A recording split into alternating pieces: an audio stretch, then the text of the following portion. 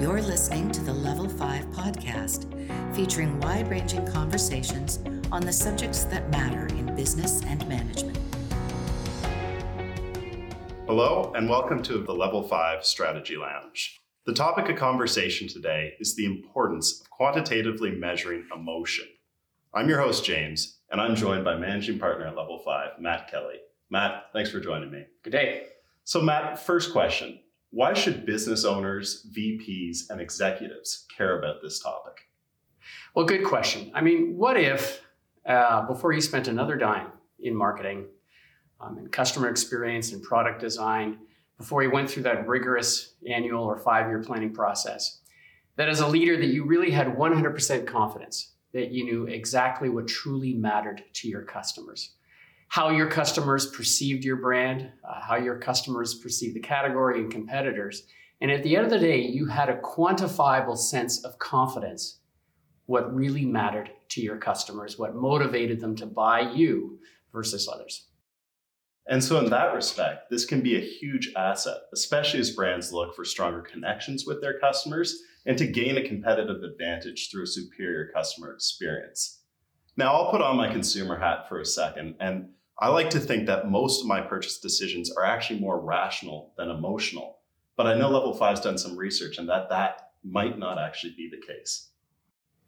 Yeah, I have to admit, in the first 20 years of my marketing career, leading brands around the world, made a lot of mistakes. And part of the mistakes were because consumers really would tell you something and they would behave in a very, very different way. And so we've learned in the last 15 years at Level 5, going across multiple categories, multiple languages and countries, that the role of emotion is at least 50% of the reason why people decide to buy something or not. And I don't think that's a new revelation. I mean, everybody's talking about emotion.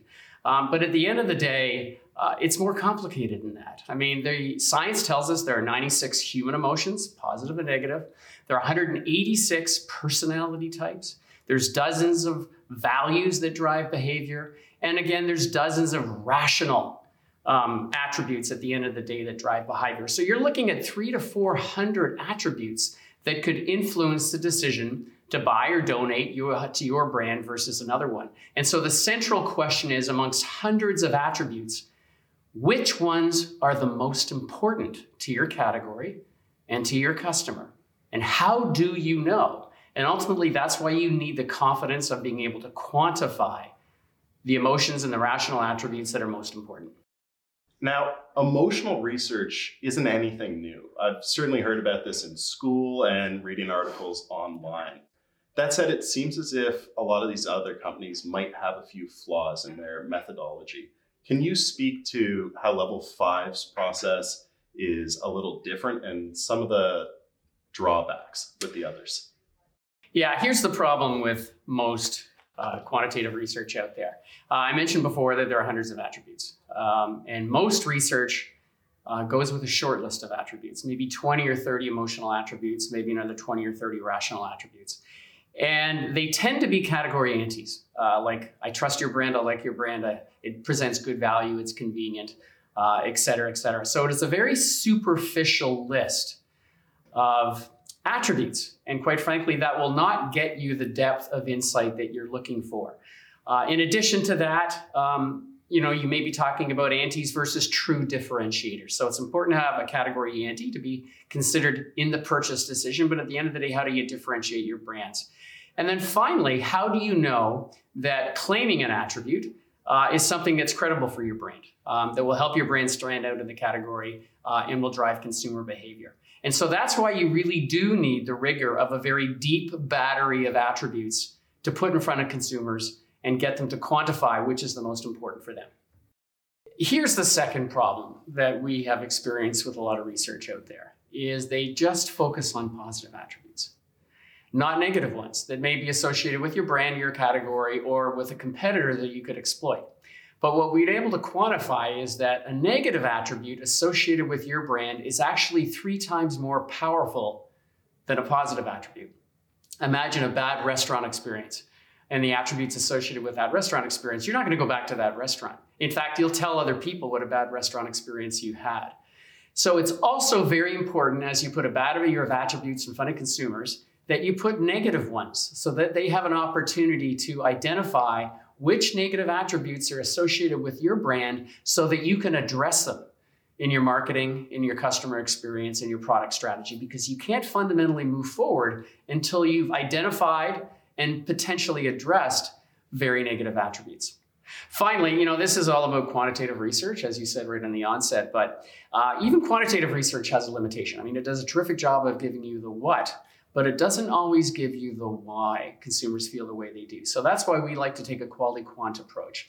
Quantify those drivers, understand why a particular driver or set of drivers is really, really important, and then use a qualitative approach within potentially even the same survey to understand why they said that.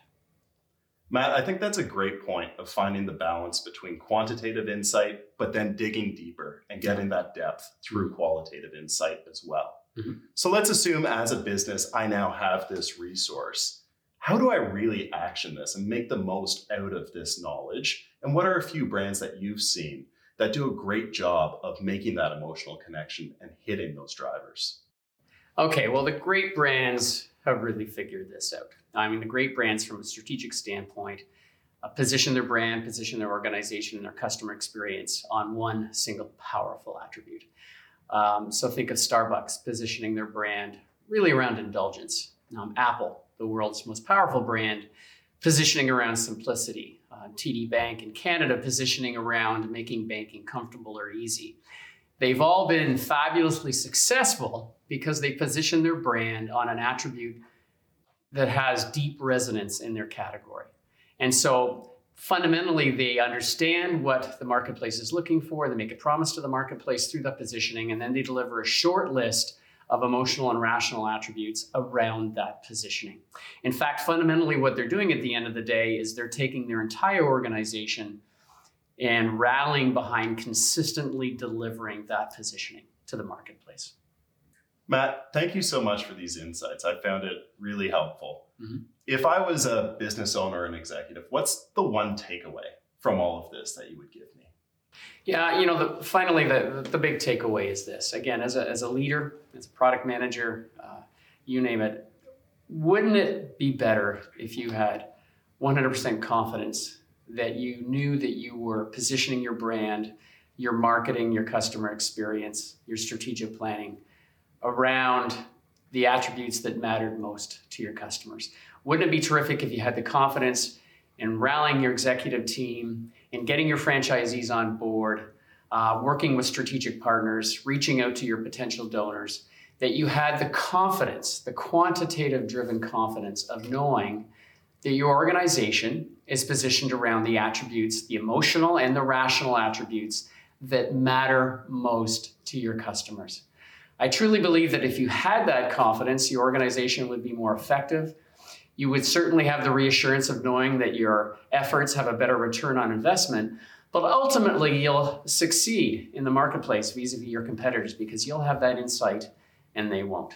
So ultimately, I'd say go for that confidence in quantifying the role of emotion and rational in understanding what really matters to your customers. Thanks to you, our listeners, for tuning in to Strategy Lounge, the Level 5 podcast. To learn more about our work, please visit level5strategy.com.